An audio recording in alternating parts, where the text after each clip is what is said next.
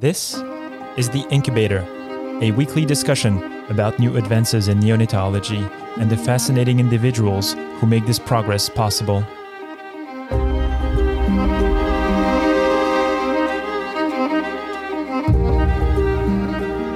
I am Ben Korsha. And I'm Daphne Yasova-Barbeau. We are neonatal intensive care physicians.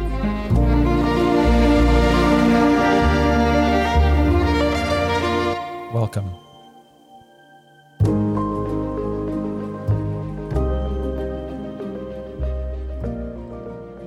Hello everyone, and welcome to this episode of The Incubator. This week we have the pleasure of having with us in the studio Dr. Rune Toms. Rune works for Envision Physician Services, where he wears many different hats. He is the Regional Medical Director for South Florida Neonatology. He's also the National Director of Quality and Safety, and finally the National Director for Pediatric Cardiology. Rune, welcome on the show. Well, thank you so much, Ben. I really appreciate it.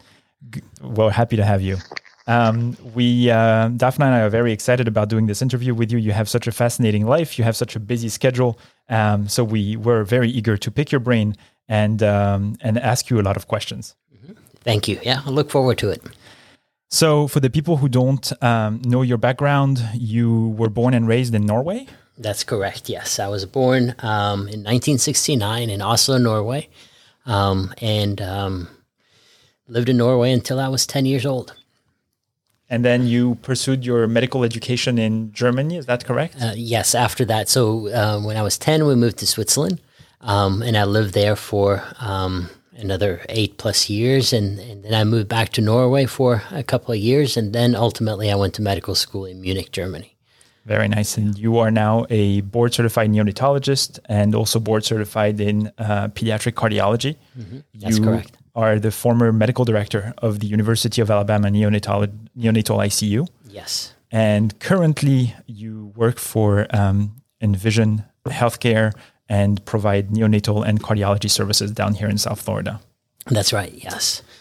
Daphne, do you have any questions you want to get us started with?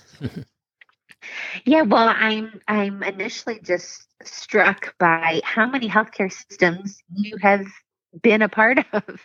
And I imagine that impacts the way you care for patients. So I was actually hoping that we might start there, about how your background, especially in different countries overseas, impacts how you practice medicine. Yeah, that's a good question, Daphne. And sometimes, honestly, I kind of reflect on that myself. What do I want to take with every single day when I see patients, and when I kind of plan a project or work on optimizing flow in a unit, and how can I take with my experiences from the different countries? And you're right. I mean, the places I worked, certainly in the Scandinavian healthcare system, and also the Swiss healthcare system and the German, is certainly something that I reflect over. So let me tell you kind of how that has shaped my path. And I do think the way it has shaped my path is that I really embarked on a journey of ongoing learning, and trying to self-reflect and be humble along the way, because realizing that healthcare delivery is certainly a very complex industry, and no one gets it right. In the sense that when we do discuss kind of the different national healthcare systems, just realize that it is difficult. And I've experienced hiccups and problems, and certainly very positive things in each one of them. And that's kind of what I try to define the path that I want to take when it comes to providing healthcare. Yeah, I love that. We get so caught up about doing things just one way. And I think that you bring so much, when we work together to the table, in terms of your experience. I'm also, interested in hearing about how just travel and being, new so many times has impacted your life? Mm-hmm. Yeah, and that's a good question, Daphne. I do think it does matter. Like I said, when I was 10 years old, we moved from Norway to Switzerland, and I think that kind of really set the stage for how I was going to almost live my life. Living in Norway in a just suburban also community, the focus on education and schooling there is unique in the sense that kids are really allowed to be kids in Norway. So they focus on you spending a lot of time outside, just playing and running around in nature, and being physical in that sense. And I would say up until fifth grade, there's less time really at the school bench and studying, and less focus on academics in that sense. But I was taken out of that world and put into an international school in Switzerland, where, of course, there was much more focus on kind of performance from different areas. So that was really my first experience when it comes to being out of my element and being out of my comfort zone.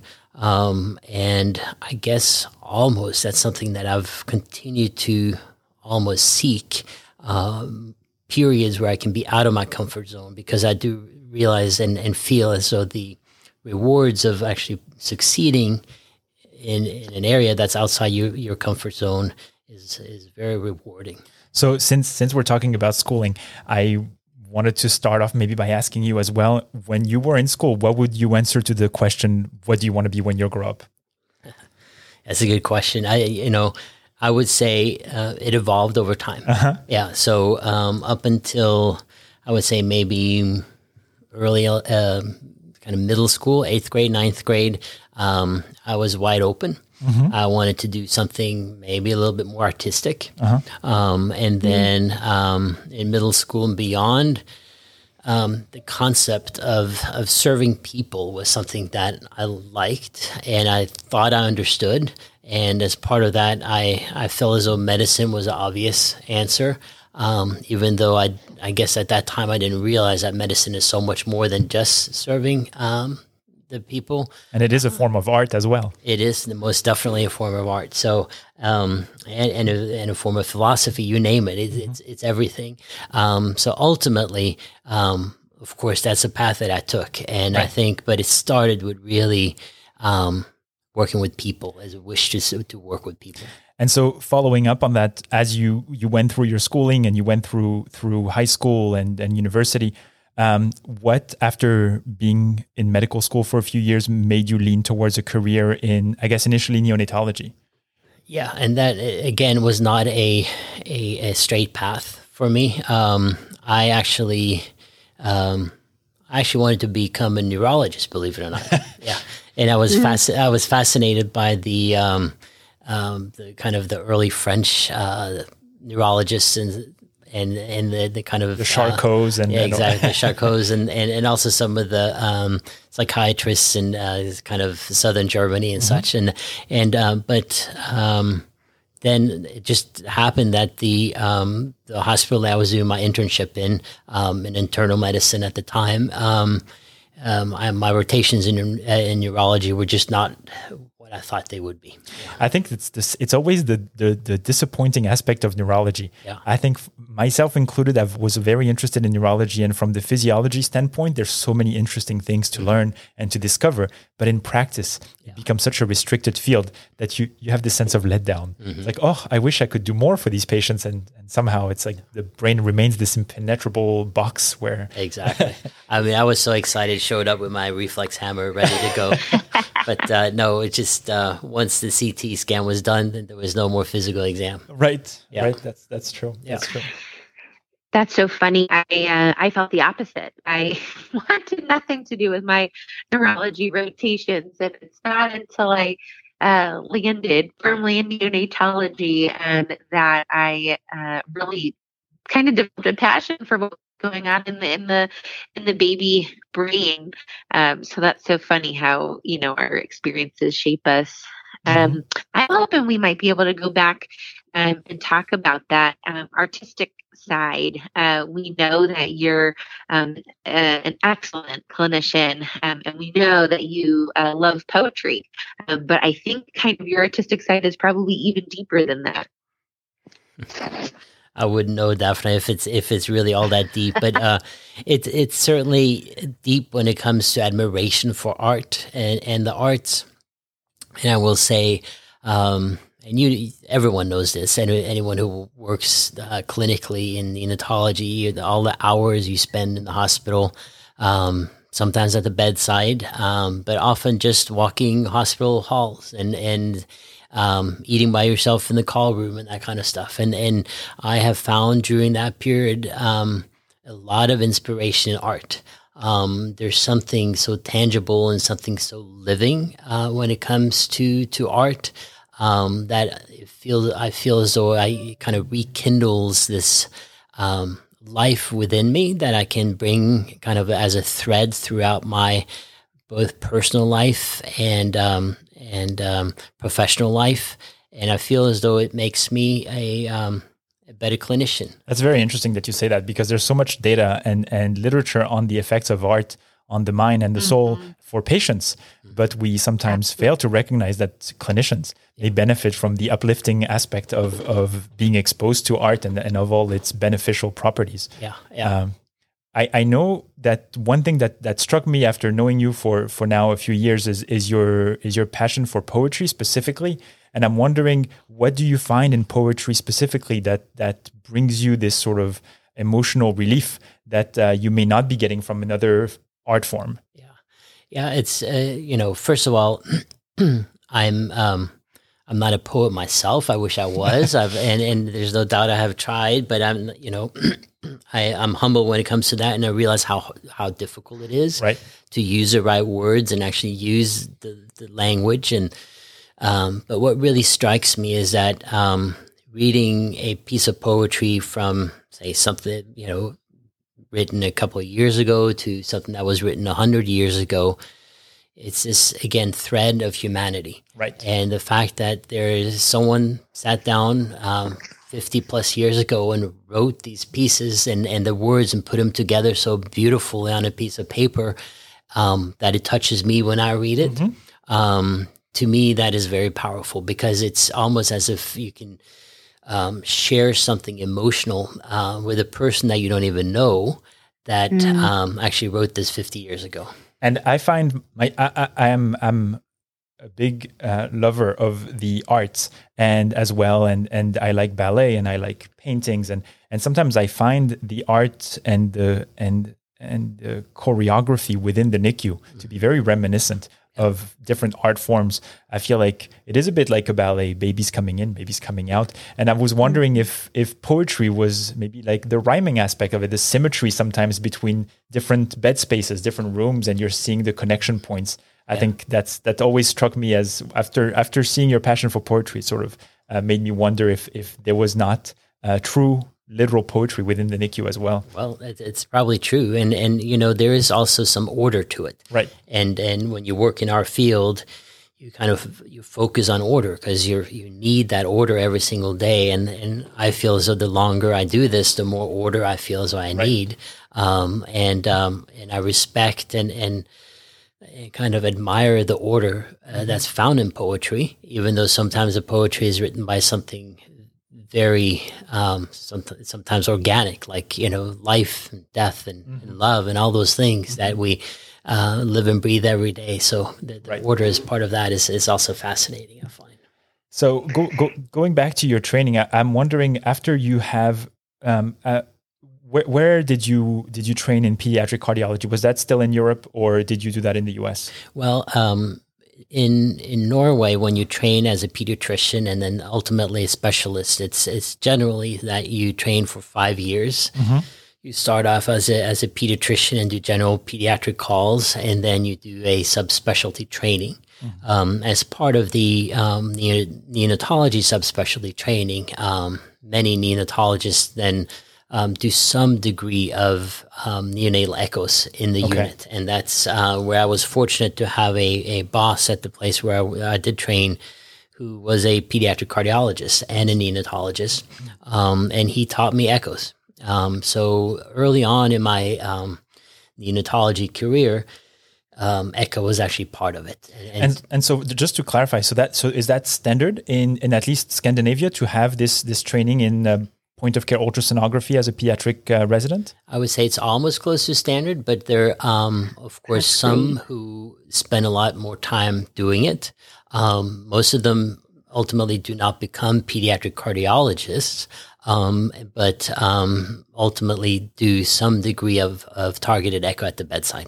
Yeah, that's such an avant-garde type of practice that we're just getting around to in the US, trying to implement this as a standard, and to see that it's already sort of pretty widespread in Scandinavia is kind of cool. Mm-hmm. You were going to say something, Daphne? Yeah, no, I feel like we're just kind of, at the beginning in the States of really using point of care ultrasound, and it is so much more prevalent overseas. Right. So I think that's really interesting. But for the listeners, I mean, it's not because you got some training in point of care ultrasound that we call you a cardiologist. You actually did train in cardiology. That's correct. Yes. I don't want people to think you're a fraud in any way. So where did the training actually then? So that led you to pursue a formal training in cardiology, I suppose. Yeah. So ultimately, what happened was this: that it's not a straight path. My wife is from the U.S. and we lived in Norway during my initial part of training. She did some training there. Both our girls were born in Norway, but our plan was really to move to the States at some point. Right.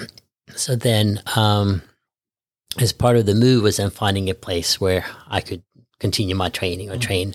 Ultimately, I ended up taking a fellow position in neonatology at the University of Alabama, Birmingham, and worked with Wally Carlo there, who's a great mentor, great friend, and amazing role model. So then training there in neonatology, and then ultimately pediatric residency at the same place. Once I was done, I started working as a neonatologist in the unit there. Right. And then they were expanding their cardiac program. And they needed more cardiac intensivists. And I became somewhat of an obvious target to send on to do some extra training in cardiac ICU. So therefore, I went to Boston Children's and did extra training in cardiac ICU. Again, trained under Peter Lawson, who's an amazing mentor, now a great friend, and I just think the world of him too. And went back to Birmingham, UAB, and built up together with others cardiac ICU there, pediatric cardiac ICU, and then also neonatal cardiac ICU in the NICU. And so I think it's a very modern issue. As I recently completed fellowship myself a few years back, and there's always this question that lingers for any new fellow graduating: should I pursue additional training? And it feels silly to say this to you, but there's always that question: my God, this is extra years, extra financial strain, and so I guess you seem to be a very endurant person. But what I'm wondering is, how did your family take this additional training at the end of such a long road that you were coming to the end of? Yeah, I mean, I've been lucky to have a very forgiving wife, of course, throughout this time period. But we are a strong entity. We're good friends, and we share a common kind of vision and interest. And the way she actually took the trip to Boston was really an exciting time with the kids. Every time that I, came home from post call or whatever, we'd be ready to either go on the Freedom Walk or do some kind of historical trip or go up into nature in New Hampshire or Maine or whatever. So we kind of agreed to make it something special for the kids and for ourselves. I'm not saying it was easy, but we managed to do it. So now that we think back, it was a very good time for us. And Rune, she's a professional also, and it sounds like you've been equally supportive of kind of her endeavors as well. Yeah, I mean, we've been working as a team again, and of course, there's always some difficulty to always give kind of a full, clear path on both ends. But I would say, she has probably made more sacrifices than I have when it comes to career. Again, I'm grateful to her for having made those sacrifices, but we have worked as a team throughout this and made decisions together. There's no doubt. Let me ask you something. Amazing. Yeah. I wanted to ask you about what your perspective is for the future of neonatology. Do you think that your path is going to become eventually the norm, where neonatologists will need an extra training in either cardiology? There's neonatal fellowship in neurology as well. Do you think that this will remain sort of the outlier, or this will eventually become the norm? I think it's becoming more and more of a norm. And let me just finish my path, because I don't think I've completed so that listeners understand exactly where it ends, because it really didn't end with cardiac ICU. Because then I'll kind of come back to your question. Definitely. But once I built up the neonatal cardiac ICU aspects of the NICU, I was at times, because I could do some of the echoes myself, but they weren't official. Right. I wanted to, even though I worked very well with the pediatric cardiologist and we collaborated, talked all the time, but every now and then, when you follow the babies every single day for months, say an AV canal, trisomy 21, that's kind of stuck on CPAP with 35% oxygen, and then you follow the echoes, you follow them clinically, and if something starts deviating clinically and that just doesn't fit the path, you want to put that echo probe on yourself and try and understand exactly what's going on. Mm-hmm. Is this, overcirculation, or is this overcirculation with pulmonary hypertension, or is it pulmonary hypertension, or is it some kind of function issue? And those situations really led me to wanting to become a board certified cardiologist, so I could do those echoes myself. Right. And that's when I ultimately did cardiology fellowship. Mm-hmm. And just for everyone, once you've done one fellowship, the next fellowship is only 2 years. Mm. Yeah. It still doesn't make it better. I'm not sure how much difference that. Anyway, so back to your questions, Ben. Yes, when it comes to cardiac ICU, most larger centers now have double boarded people in either pediatric cardiology or critical care, pediatric critical care, or critical care and other stuff. So. Yeah, I've seen neurology, infectious disease, and I think it's very nice and honest of you to say that, because it will help young graduates decide what to do if they understand that this is the path that the field is taking. And hopefully, I'm just saying this, hopefully maybe neonatology fellowship programs who can offer sub-fellowships will start integrating them maybe already within the third year of fellowship, so that the time constraint cannot be too significant. Absolutely. And I will say, do your research. Many people ask me exactly what path they should take. And I think if you're going to take a path that ends up with true credentialing, and find maybe ways in which you can use an institution to support you, so that you're not always on your own, so that you're not necessarily taking the burden of the financial burden and also the family and physical burden of maybe, say, traveling and that kind of stuff. So yeah, if an institution can support you through a partial attending position in fields you're already board certified, it might not take away the time commitment, but it might relieve some of the financial strain that it can place on people, especially in this day and age where people have loans to repay. This might actually make this advice it's a strong one, I think, because it might make it easier. Absolutely. And there are some early positions, as say assistant professor, for example, where you can actually negotiate is kind of a strong word, but you can make an agreement that you can do some training towards a fellowship completion, but also work partially as an attending so that you will have that salary. And then you can also fulfill some fellowship time. That's exactly right. And Rune, it sounds like you've had some good mentors as well along the way. Can you speak to kind of any of those special relationships? Oh yeah, absolutely. Definitely. I do think mentorships are very powerful and also friendships along the way. So I will say, it started early. And I think that's part of being open to being mentored. So it started in Norway. There's no doubt with Dr. Hals, who was my first boss, who taught me taught me the echoes and introduced me to the world of pediatric cardiology, and then of course Dr. Carlo in Birmingham, and it's really his influence on me was such that anything was possible. You can do anything regardless of, and it's so freeing to work for someone who has that mentality. I may also add, it's, coming from Norway and then having a mentor who's, who came from Puerto Rico.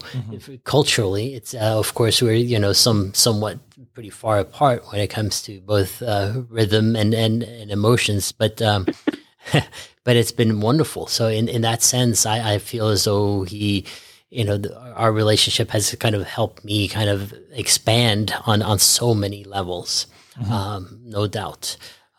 So since you mentioned this contrast in cultures and origins, I think we've all heard the aura of Scandinavian medicine, and without going into a broad topic like Scandinavian medicine, at least for the purpose of neonatology, I know this is a subject you're passionate about as well, but how would you define what are the main driving lines of Scandinavian neonatology? How does that differ from the American way of doing things? Yeah, it's a good question because honestly, I've been working with some of my colleagues in Scandinavia to actually try to define the Scandinavian way of practicing neonatology. And I don't think we actually have it hasn't been defined, but what you will experience is a much flatter hierarchy structure, a kind of a more cohesive team when it comes to the nursing staff and the physicians. If you not seldom, if you walk into a unit, you won't tell a difference between a physician and a nurse because they kind of wear the same type of scrubs and such.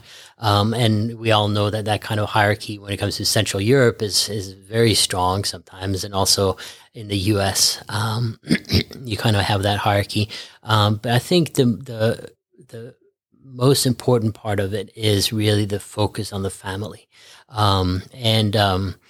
it's really the concept that a child or a neonate, it's to the point of it being seen as a individual or human right for them to have the family in the unit 24/7, and it's because it's in their best interest to be held, to be loved by their parents and their families.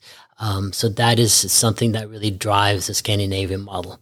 And as part of that, it follows a lot of other stuff when it comes to, of course, the use of breast milk. I mean, you barely, when I worked in a community hospital in Birmingham, you walked in and there was a whole room with formula. I'd never seen that much formula in my life before. So, that's something you don't even consider really so much in Scandinavian neonatology. Right. So that just comes as a natural addition to including the family in the unit. And I certainly feel that when I watch how you interact with families and how much you care for them and they care for you. So how do you think we can, disrupt our way of practicing to include some of those values? Well, I feel very strongly that everything we do every single day as neonatologists matters. Every time we open our mouths, our nonverbal communication matters. Our presence in the unit matters. And of course, how we talk to our colleagues, our nurses, and families. And I feel as though humility is very important as part of it. And just inclusion. Inclusion, regardless who the parents are, regardless of what their kind of background might be, finding some degree of common ground when it comes to, say, maybe being parents or being humans in that sense. So always presenting and showing that we're equal and we're here to care for them and we're here to guide them through the whole process of the NICU stay and their experience in the NICU. Let me ask you something about this idea of having the whole family at the bedside and so on, because I feel like in the US we are rather good at having mothers and fathers at the bedside. But one thing that to me has been a huge hurdle to overcome is having siblings. And I am wondering if, from your experience in Scandinavia, did you find that NICUs were able to bring in siblings to the bedside of a NICU baby? Yes. We certain units are very good at doing that, you'll have a brother or sister kind of spending time in the unit. And when I say unit, it really depends on the architecture. But I'm not saying that you can't do family centered or family inclusive care if you don't have a single room unit where you can actually roll in a full kind of adult bed for the mom or dad to actually lie in. But not seldom would we actually have two beds in the room. Both mom and dad would spend time with the baby, and we would also have siblings come in and sometimes do skin to skin with the baby. That's amazing. Yeah, that's really amazing. That's great. I think that's a big jump, because of, if we want to truly perform family-centered care, we need to include these siblings that may be feeling left out at the auntie or at the uncle or at the grandparents when really the parent's mind is being occupied by the critically ill. Exactly. And I think, the concept of physician-centric kind of day processes when it comes to hospital care versus patient-centric. And I mean, there are numerous examples of physician-centric care where, of course, you draw labs at 4 or 5 in the morning so that we will have lab values for rounds, right? I mean, that's physician-centered, and it's not really thinking of the baby first. That's very true. Exactly. And then rounding on well baby, like we talked about the other day, to have them walk into the unit and see the baby at 5, 6 in the morning so you can leave post-call, for example. I mean, again, physician-centric, not family-centric. So always ask those questions, what's best for the family? And what's best for the family when it comes to the whole coordination of being present in the NICU. And I really appreciate you actually defining the term. Calling it physician-centric makes it so much worse, because we do talk about getting better at family-centered care, but we ignore the fact that what we're currently performing is an entity in and of itself. We think that family-centered care is going to come out of this chaos that has this sort of vacuum, but it really isn't. It's coming at the expense of physician-centered care, as you call it. And I think that's a very good way of defining it, where we put our needs before sometimes the ones of the families and the patients. Yeah. I agree. And I think I will tell you, some of the longer I do this, some of the most rewarding times and some experiences are really sharing time with families. And so actually taking the time, taking that extra kind of extra time to focus on the family and communicating with them, they give you so much back. That's true. It occurs to me as we're talking, and now that we've both known you a number of years, that the way you treat families, with such respect is the same way you communicate with your colleagues, and it seems like it's almost a passion of yours to help people find their passion. Where did that come about?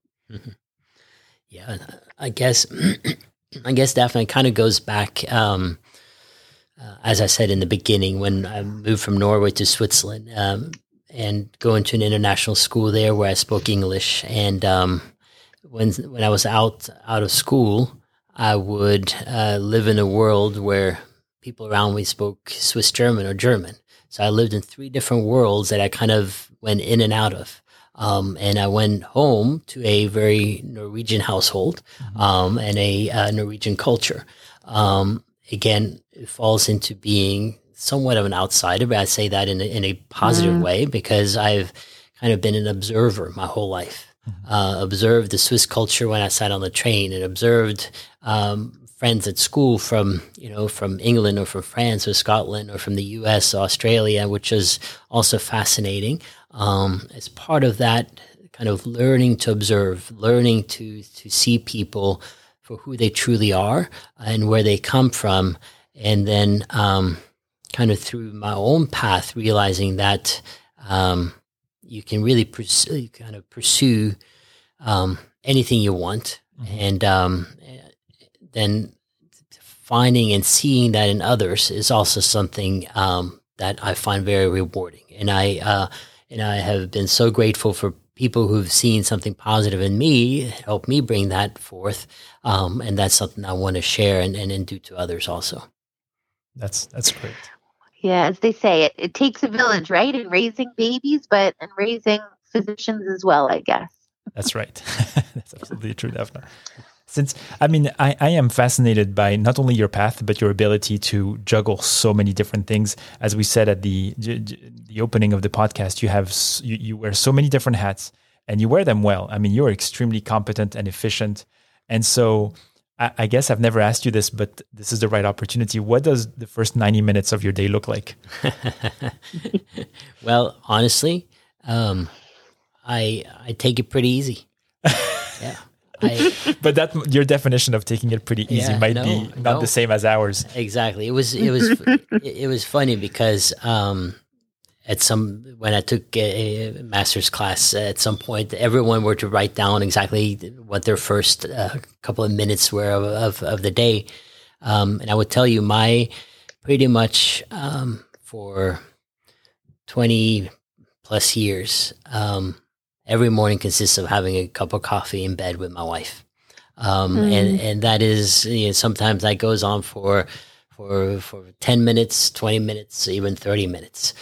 So I do think there's a lot of value to actually taking a breather, and reflecting, and actually doing, having some just random talk and bonding. And that means a lot to both of us. So yes, those are my first at least 20 to 30 minutes. That's good. Yeah. And I mean, you're one of the few physicians and mentors, I guess, who really has put the emphasis on mindfulness and work-life balance. Mm-hmm. And so I guess what I'm wondering is what are your tricks and your tools that you use to enforce this separation between work and home? And because I think this is something that we all struggle with. Mm-hmm. And I think it's even more pervasive as a young graduate, because as a trainee, there's sometimes no way around preventing work from intruding on personal life, but you're hoping that as you become an attending, you're going to be able to have more control over that. But sometimes the bad habits of fellowship carry on. And so it is something that I found myself struggling with deeply. And considering your wealth of experience, I'm wondering what have you found to be efficient and useful? Yeah, so I guess first of all, I'm not sure I'm perfect at doing the things that I do, but I'll tell you the things that I try to do, both from a kind of family life standpoint and professional. When it comes to, I try to be a positive influencer on both areas. So say, for example, in family, when you come home, I park the car in the garage, take a deep breath, and I say, okay, when the kids were smaller, I was going to be not the one who brought the burden from work, and not the one who complained, and not the one who brought in problems. I was going to be the greeter, positive presence from the second I walked in. And I would plan projects.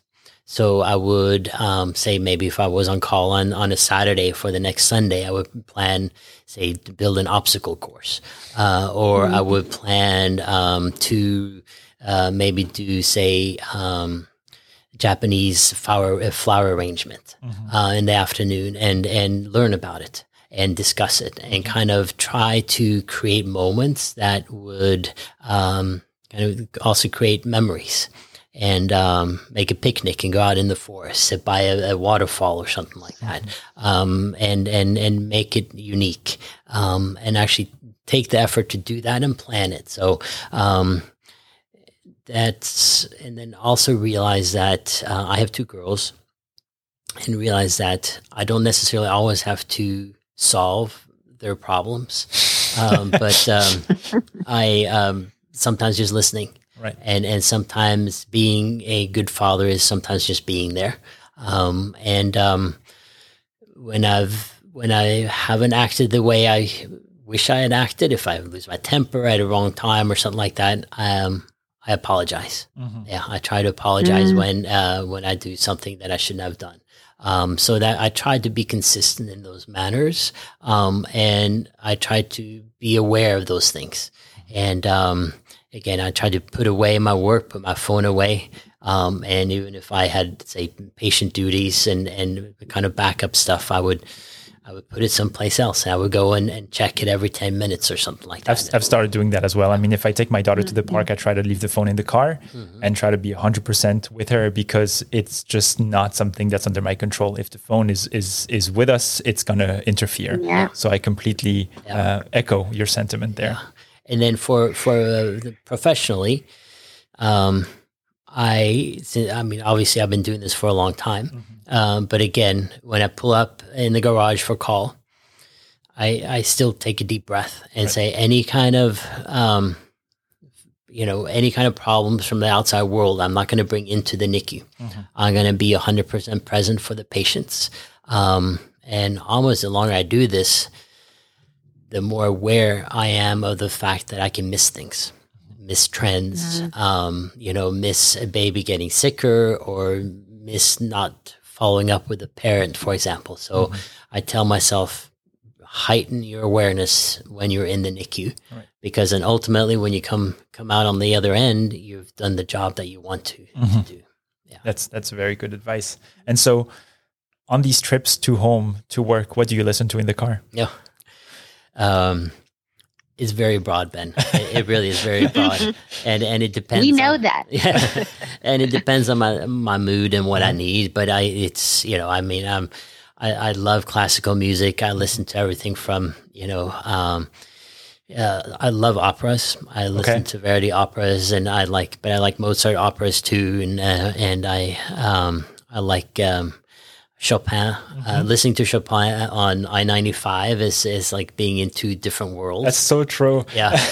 And then and Schubert's Wintereise is also something beautiful, and just kind of sets the stage. I like, again, if kind of a thread of kind of humanity that goes through those, but I also love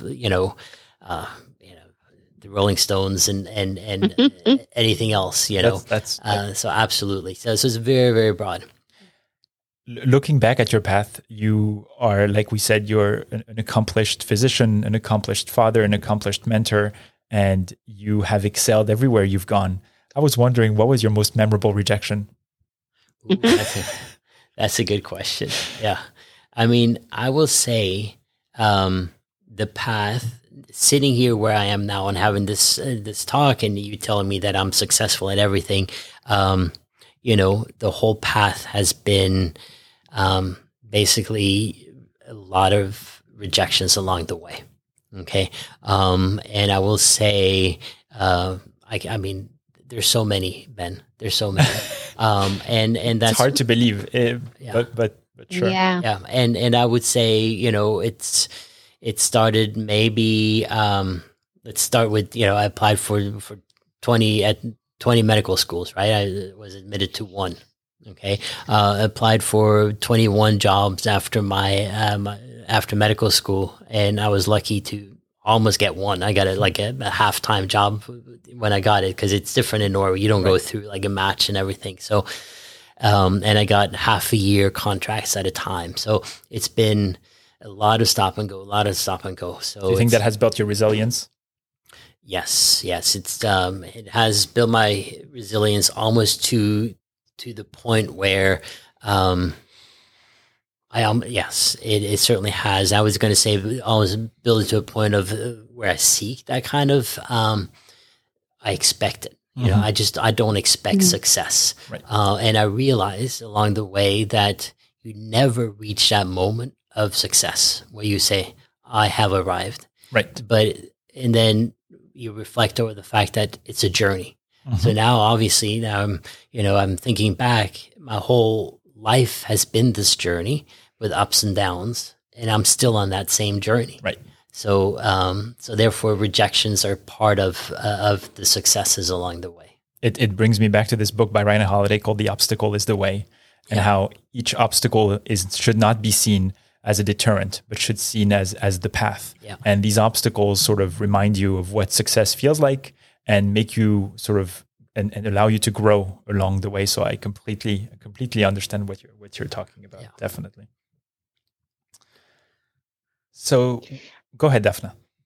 No, I'm cognizant of our time, and I know there are a few questions that Ben likes to ask everybody who has been interfacing with us, and so I just wanted to make sure we got to some of those. Yeah, so I wanted to sort of wrap this up with a discussion on the contrast and the differences between academic and private practice neonatology. I think your path is very interesting. I think you succeeded in the academic world, and you recently decided to leave that world to join Envision Healthcare, which provides neonatology services all around the country. And so I am wondering, what was your mindset and your thought process when you made that decision? Yeah, so I would say, what academics teaches you, at least me, was that creativity and innovation is something that you need to have as part of your everyday professional life. And that is something that I have brought with me. And when I did apply for this job at Envision, which was more a larger administrative position too, part of that was really building something.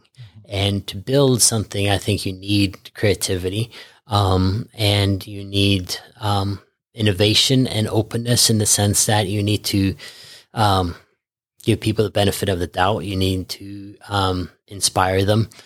You need to create an environment where people can grow and thrive. And I think that is definitely something I brought with me from academics, because your days may be slightly less structured in academia, and you constantly seek inspiration from visiting speakers to discussions to other things, say, at the university that inspires you. So all those things is basically like a driving force, and I think that's something, or I know that's something that I brought with me as part of this position now. So in doing some research for this podcast, I was able to talk to some of your fellows who said that you had this pattern of taking fellows out of the NICU to Starbucks within the walls of the hospital to discuss whether it was complicated cases, to discuss research. And so the people I spoke to said this was really a trend. This was something you enjoyed doing. And I am wondering, what do you feel are the benefits of breaking away from the NICU to have these sort of sessions with mentees and students and learners? Well, I do think, again, it's so easy to, in the NICU, to kind of see everyone as a workhorse and someone who needs to finish a task or go and check an X-ray or follow up on so and pull the line or whatever it might be. But to actually see the fellow in this case as an equal human being,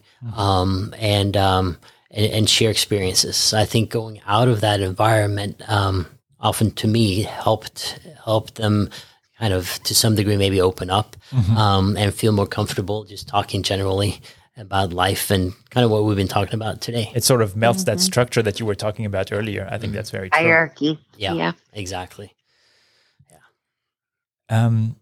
It also, I mean, Daphna and I are aware of the fact that you've been very involved also with the NeoHeart conference. Yeah.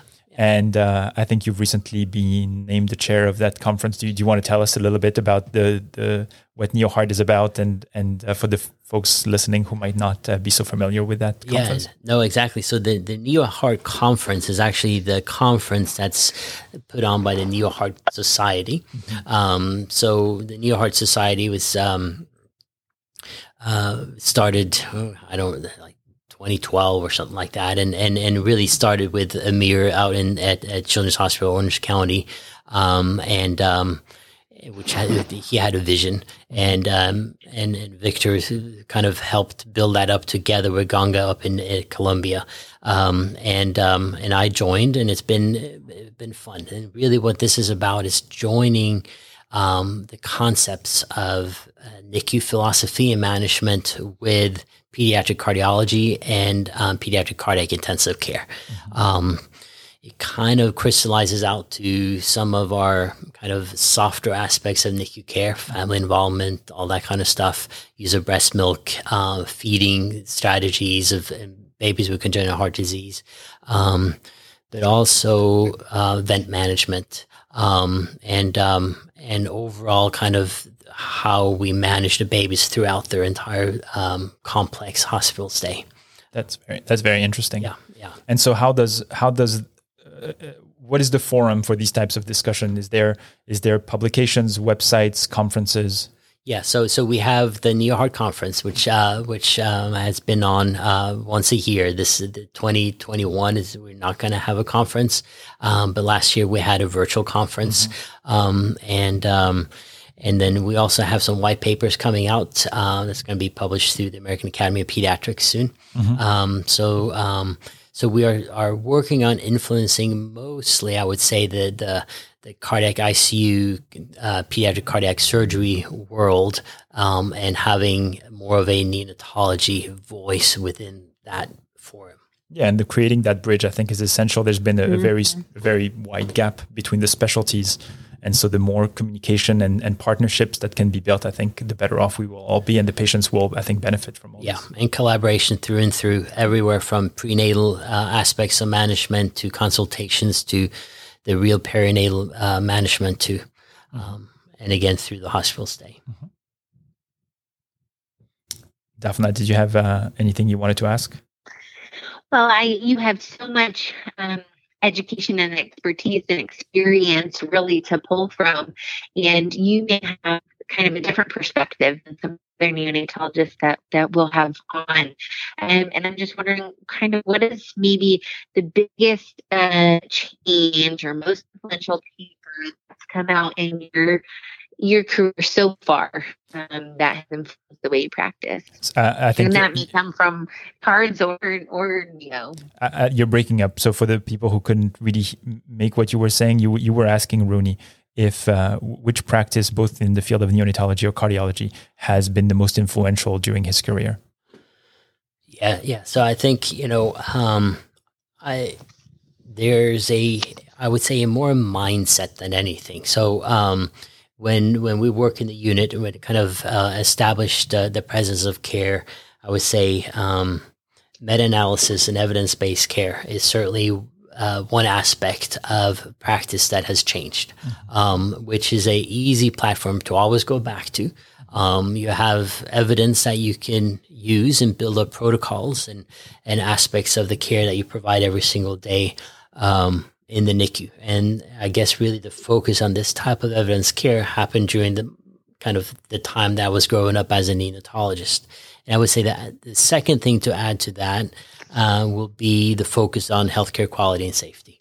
Again, as you know, before there was a lot of variation in management of in the NICU, and there still is. But really, the focus on the quality aspects of things. Again, being compliant with the evidence and tracking your compliance with the evidence, knowing that when you're taking care of a baby, you are doing the right thing.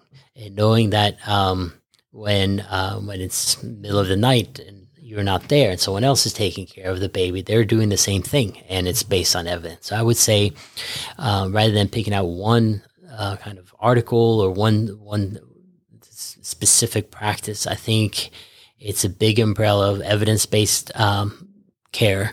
That platform, wedded with quality and safety, that has really changed practice of medicine over the last 10, 15 years. That's fascinating. I guess because it feels like this is almost like an unachievable goal. I feel like every time I've sat for Journal Club or for critical care sort of meetings and discussions, there always seems to be so much disagreement, and the evidence is so scrutinized and the papers are not dismissed, that it feels like we're never reaching truly a consensus and that things are always evolving. And there's this sometimes this trend and this need for people to feel like they're on the cutting edge and to try new things and really be avant-garde about certain things. And that, again, goes at the expense of consistency of care. And I found that it's a worthy goal because I think it's extremely difficult to reach. And so I guess, what would be your take? And would you favor consistency over the most up-to-date? Sometimes we're a bit too crazy about really doing the thing that the last paper mentioned. Would you favor consistency over implementing the latest, sometimes maybe not as well proven evidence?